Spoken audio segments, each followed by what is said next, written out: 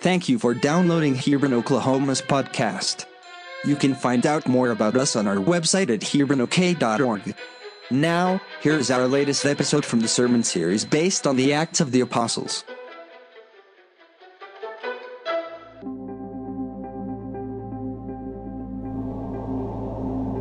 Ye men of Galilee, why stand ye gazing up into heaven? This same Jesus, which is taken up from you into heaven, shall so come in like manner as ye have seen him go into heaven.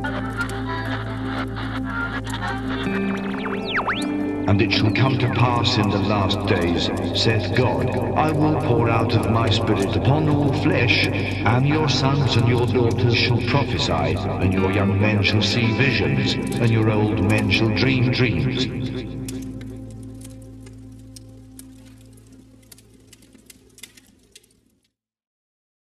Praise the Lord. I hope all of you are doing well at home and that you are staying strong in the Lord. First, I want to take this opportunity from the youth and the young adults to welcome Zach and Jessica to Hebron Youth and Young Adult Services, and hope we are a blessing to each other, and let us build together in community for the Lord. Today's message will again be going back to the book of Acts, chapter 5. As I start, let me say it's not an exaggeration to say that we live in unprecedented times.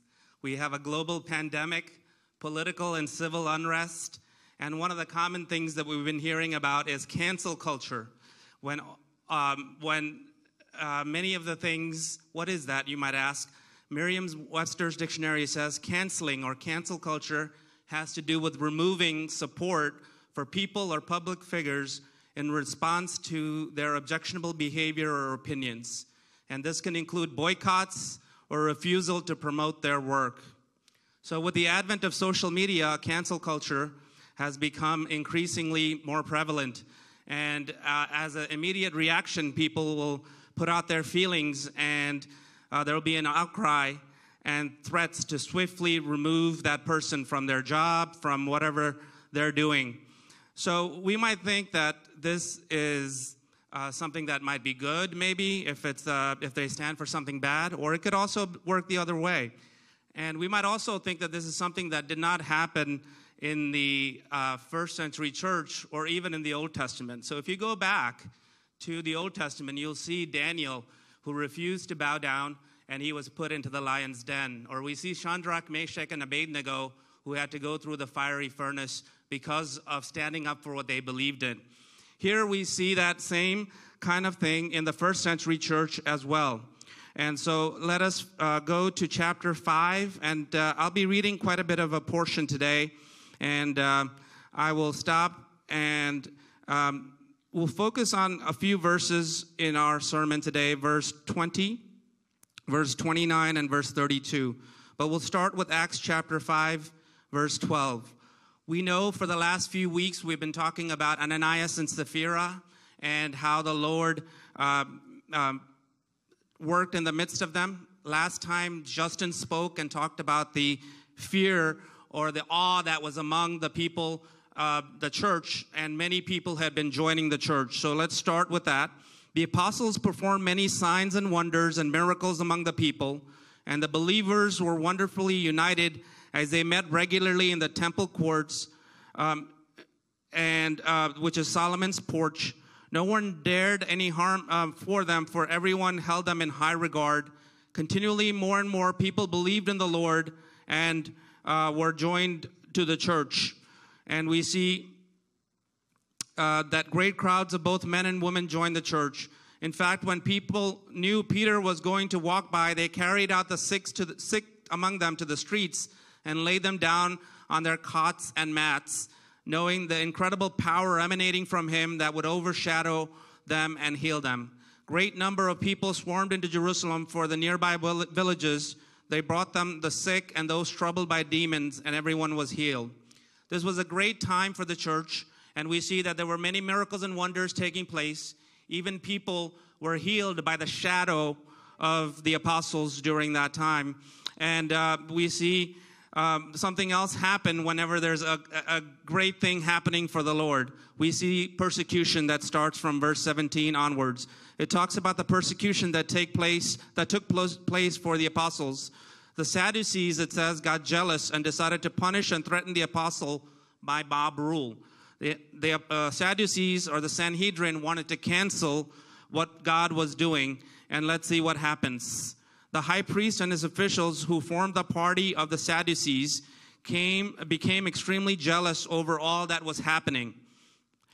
So they had the apostles arrested and placed in chains and thrown in jail. But during the night, the Lord sent an angel who appeared before them, and they supernaturally opened the prison doors and brought the apostles out. So we see a jailbreak there, and supernaturally, without anyone knowing, they were able to transpose themselves out of the jail. I don't know how that happened, but God can do that. But the angel told them in verse 20 something very specific. Go, the angel told them, stand in the temple courts and preach the word that brings life. Go, the angel told them, stand in the temple courts and preach the word that brings life. So the angel didn't rescue them and say, go hide, go do whatever you want to do, but he gave them very specific instructions that said, stand again, go and stand again in the temple courts and preach the word that brings life. So early that morning, they entered the temple courts and taught the people. The high priest and his officials were unaware of this supernatural release from the prison, convened the members of the Supreme Council, and they sent for the apostles to be brought from the prison. But when the officers came to the prison cell, it was empty. They returned to the council and informed them, we found the jail was securely locked and the guards standing by their cells, but we opened the door and no one was inside. And the captain of the temple guard and the leading priest heard this report, and they were perplexed and at a loss for what to make of it. Someone came and informed them that the men that you put in prison are out there in the temple courts and teaching the people. So the captain of the temple guard and his officers went to arrest him once again, but without using force, for they were afraid that the people would stone them. When they brought them before the council, the high priest demanded an explanation, saying, didn't we strictly tell you or warn you that you should never again teach in his name? But instead, you have now filled all of Jerusalem with this doctrine and are committed to holding us responsible for this man's death. Another version of verse 28 says, you want to bring his blood upon us. You want to make us feel guilty. I find it kind of ironic that they said, crucify him, let his blood be upon us and our children. And now they're saying that you're trying to put his blood upon us. Verse 29 onwards to 32. Peter and the apostle replied, and we'll focus on this verse, we must listen to and obey God more than pleasing man or religious leaders. You had Jesus arrested and killed by crucifixion, but the God of our forefathers have raised him. He is the one God has exalted and seated at the right hand of our Savior, as our Savior and champion. He is the provider of grace as a redeemer of Israel. We are witnesses, verse 32 again, we are witnesses of these things, so as is the Holy Spirit, who God freely gives to all who believe in him. So I know that was a long portion to read. Let me summarize it a little bit. As I said, the church was thriving and many people were being added to the church. And after having this period of great success and thriving, guess what the enemy tries to do? He tries to bring persecution. The Lord has never promised that we will always have a bed of roses or everything go our way. In fact, being a child of God will mean that you will have persecution, as we'll see. The Lord Jesus says that, and Paul also says that if you are truly a child of God, you will have persecution. And so, even in the midst of their persecution, though, we see a great thing that comes forward, which is that the Lord Jesus was with them. God was with them, and he noticed that they were suffering, and he sent his angels to break them out of jail, having them miraculously transposed out of the prison. I don't know how that happened, if the guards fell asleep, or he had them go through the wall, or what exactly, but that is what is recorded, that they got out of prison and not a soul knew about it. And then they were told some very specific things by the angel. The angel told them, go and continue to preach and teach the people about this life, or this life that you know about. And we'll focus on that for the first part. What do they mean by this life? Or the question that comes up is, how did the disciples have the courage, the boldness to go back and preach and take a risk? If it was us, what would we do? Would we go back and hide out, or would we go back and preach? And if we are to go back and preach, even though we are undergoing persecution, we have to learn some things from the disciples, the apostles, the first century Christians. They boldly said, we must obey God rather than men. And we all know that they were sitting at the feet of Jesus for 3.5 years and learned from the best teacher. And so they were dwelling in the presence of the Lord Jesus for 3.5 years. That's something we've talked about before. They waited as was told, and the Holy Spirit came upon them, and they were empowered. That was another reason for their boldness. But in this portion, I'd like to point out 3 things that will show their boldness. And here it says, go, and the angel specifically said, go and stand in the temple and speak to the people all the words of this life. Now, what do we mean by this life? The English word for this is Zoe. We get the English name Zoe out of that, and the Ukrainian for that is Zoya, our sister in the church, Zoya, which means life. And so this all these words come from the Greek word which means zahi, which means to live indeed. And it is not just mentioned in this portion, but 36 times in the New Testament, both John and Paul uses it to really talk about life and truly life, the life that is life indeed. See, that is a life that is set apart from the world. If your life is all about this world and the current world situations in your life, then you cannot have a taste of this life. You need to know that this life is just a foretaste of the glory divine that is coming. If you want life that is truly life, or life that is life indeed, you need to know certain things. And I made this. We need to know that we are filled with a life of love, as we learned yesterday also at the wedding, and as we heard earlier. We are filled with the love of fellow brothers. We are filled with the love of others that we are filled with. The second is a life of intimacy with Christ, knowing that we are in a personal relationship with the Lord Jesus and that He would take care of us. I don't know how many of you paid attention to the words of the Malayalam songs we were singing. That He would take care of us, that He would be the one that would take care of our every need. The third is a life of freedom, joy, and peace. So the Lord has given them a life of freedom, joy, and peace, and the disciples knew that. They also knew they had a life that was not going to end on this earth, that their eternal life was secure in the Lord Jesus. And so we don't have to be afraid of those who can kill the body. They knew they can't touch this life, which is the life that they would truly have in heaven.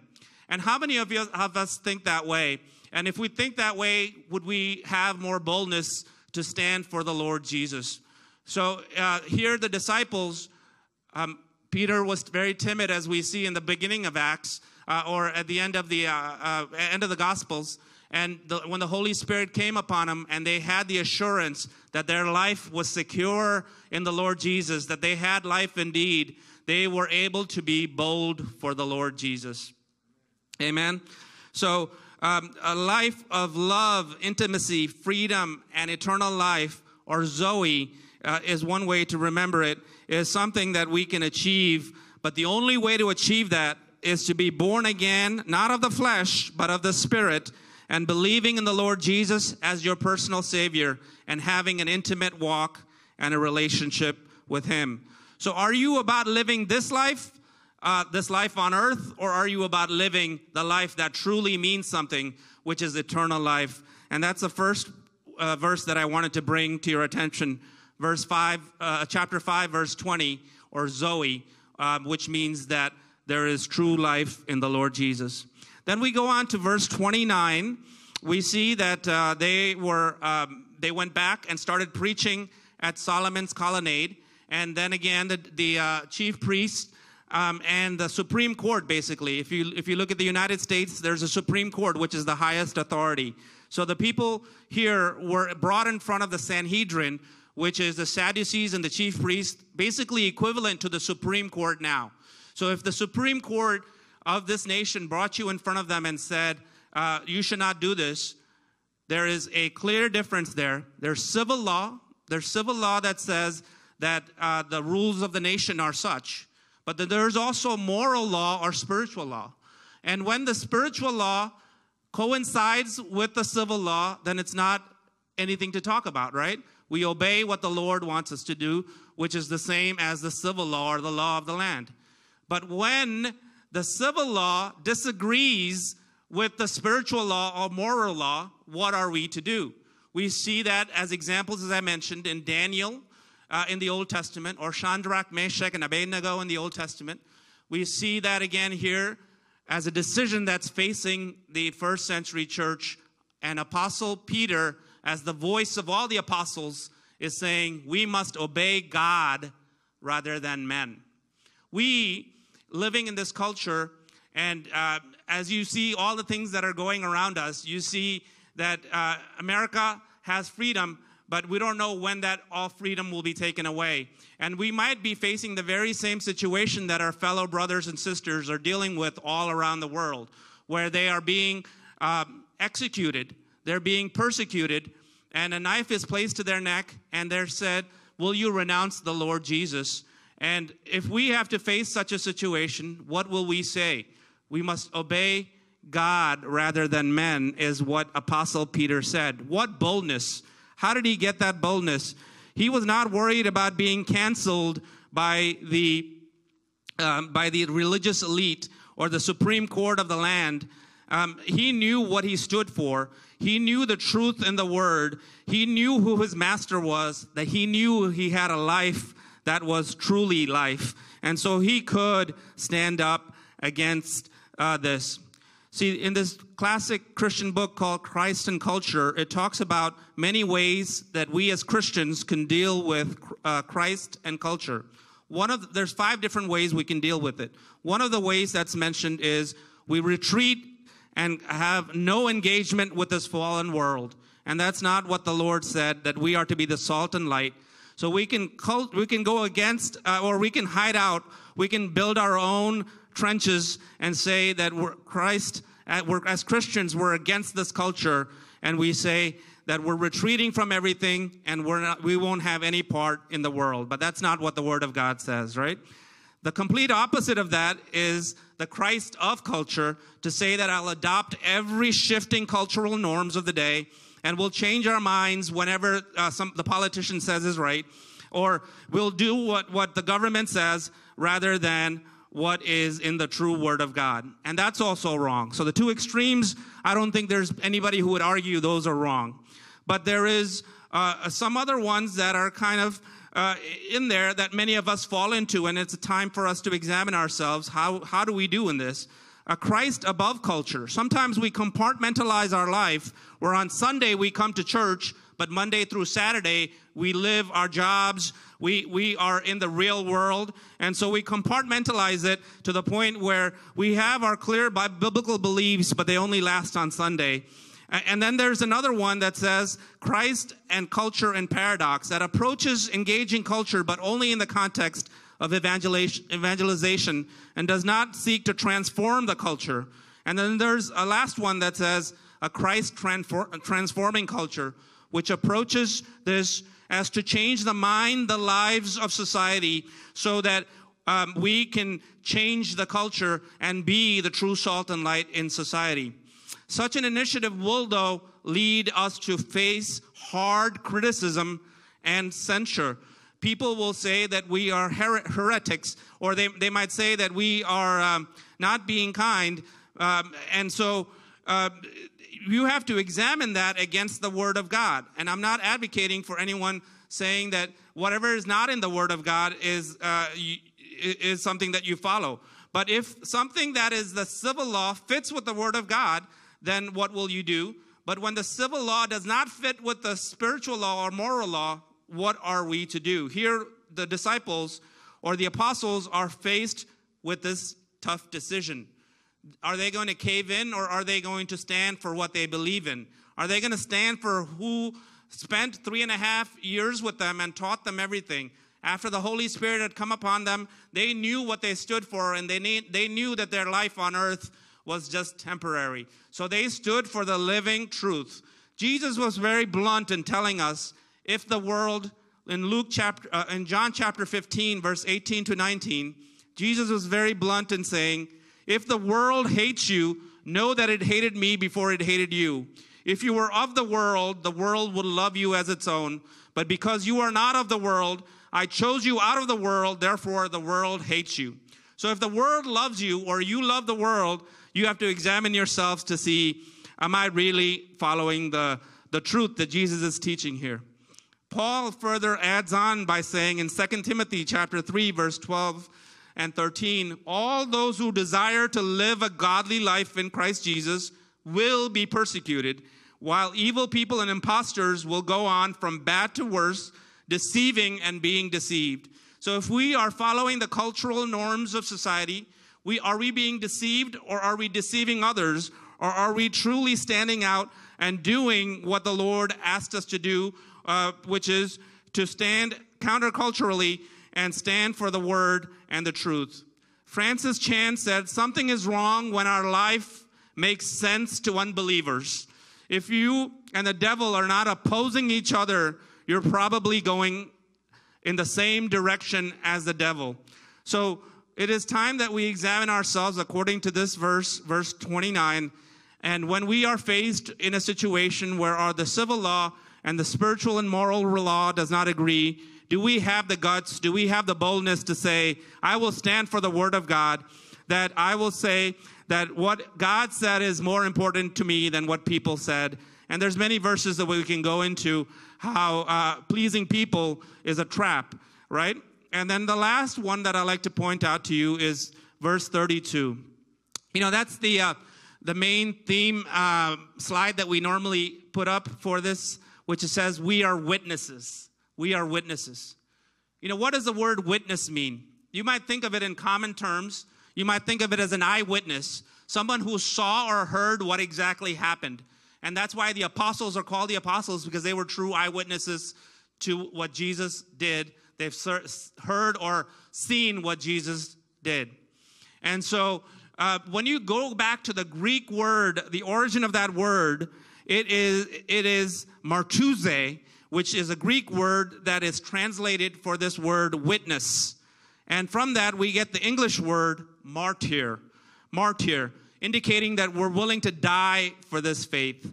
That is what Peter and Paul later in the book, and also all the first century apostles were saying when they said, we are witnesses. It's not just saying we're going to speak about what we say, but if speaking the truth is going to get us a death sentence, we're okay with that. And that's where we get the word martyr, indicating that they're willing to die for their faith. It's probably a tough situation, and I've never personally been in that situation. So I'm speaking to myself by saying this as well. And are we willing to be true witnesses, which could mean the word martyr for the Lord Jesus? That's a question. So 3 questions have come up. What is our life like? Are we living for this life, the temporary life on earth?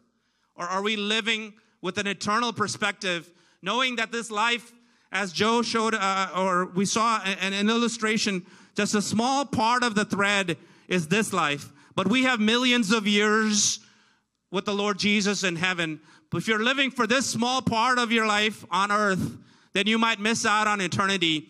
And let us examine our lives. Second thing to examine our lives is, are we obeying God rather than men? Especially when it comes to things that is against the Word of God. When the Word of God says something different than what is the law of the land, how are we behaving? And thirdly, are we willing to be a witness, a true martyr for Christ? I think I already mentioned Francis Chan and what he said. So the question is, as the worship team is coming up, what will we believe? What will we believe? I wanted to close by reading this song that you hear on the radio. Torrin Wells featuring Jen Johnson. Famous for, I believe. It goes like this. Make way through the waters. Make way through the fire. Do what you're famous for. What you're famous for. Shut the mouths of lions. Bring dry bones to life. And do what you're famous for. What you're famous for. There's no fear because I believe. There's no doubt because I have seen your faithfulness, my fortress over and over. I have a hope found in your name. I have a strength found in your grace. Your faithfulness, my fortress over and over. So, can we say with this song today that no matter what might come in our lives, and we don't know how the tide is changing, if the culture says to do something different, will God win out in our life, or are we going to succumb to the pressure, the peer pressure of culture? And we see Peter, the Apostle Peter, speaking for all the apostles by saying, we will obey God rather than men. And we have true life and eternal life in the Lord Jesus, and that we're willing to be martyrs. And what happened? 11 out of the 12 disciples were martyred. They were not just speakers of the word, but they were living it out. And we see that they died in different ways. Peter was crucified upside down, and they canceled the culture while they were living, but in their death as well, they canceled the culture because the world did not know that they were living for God, and God ultimately won. May God bless you all with these words.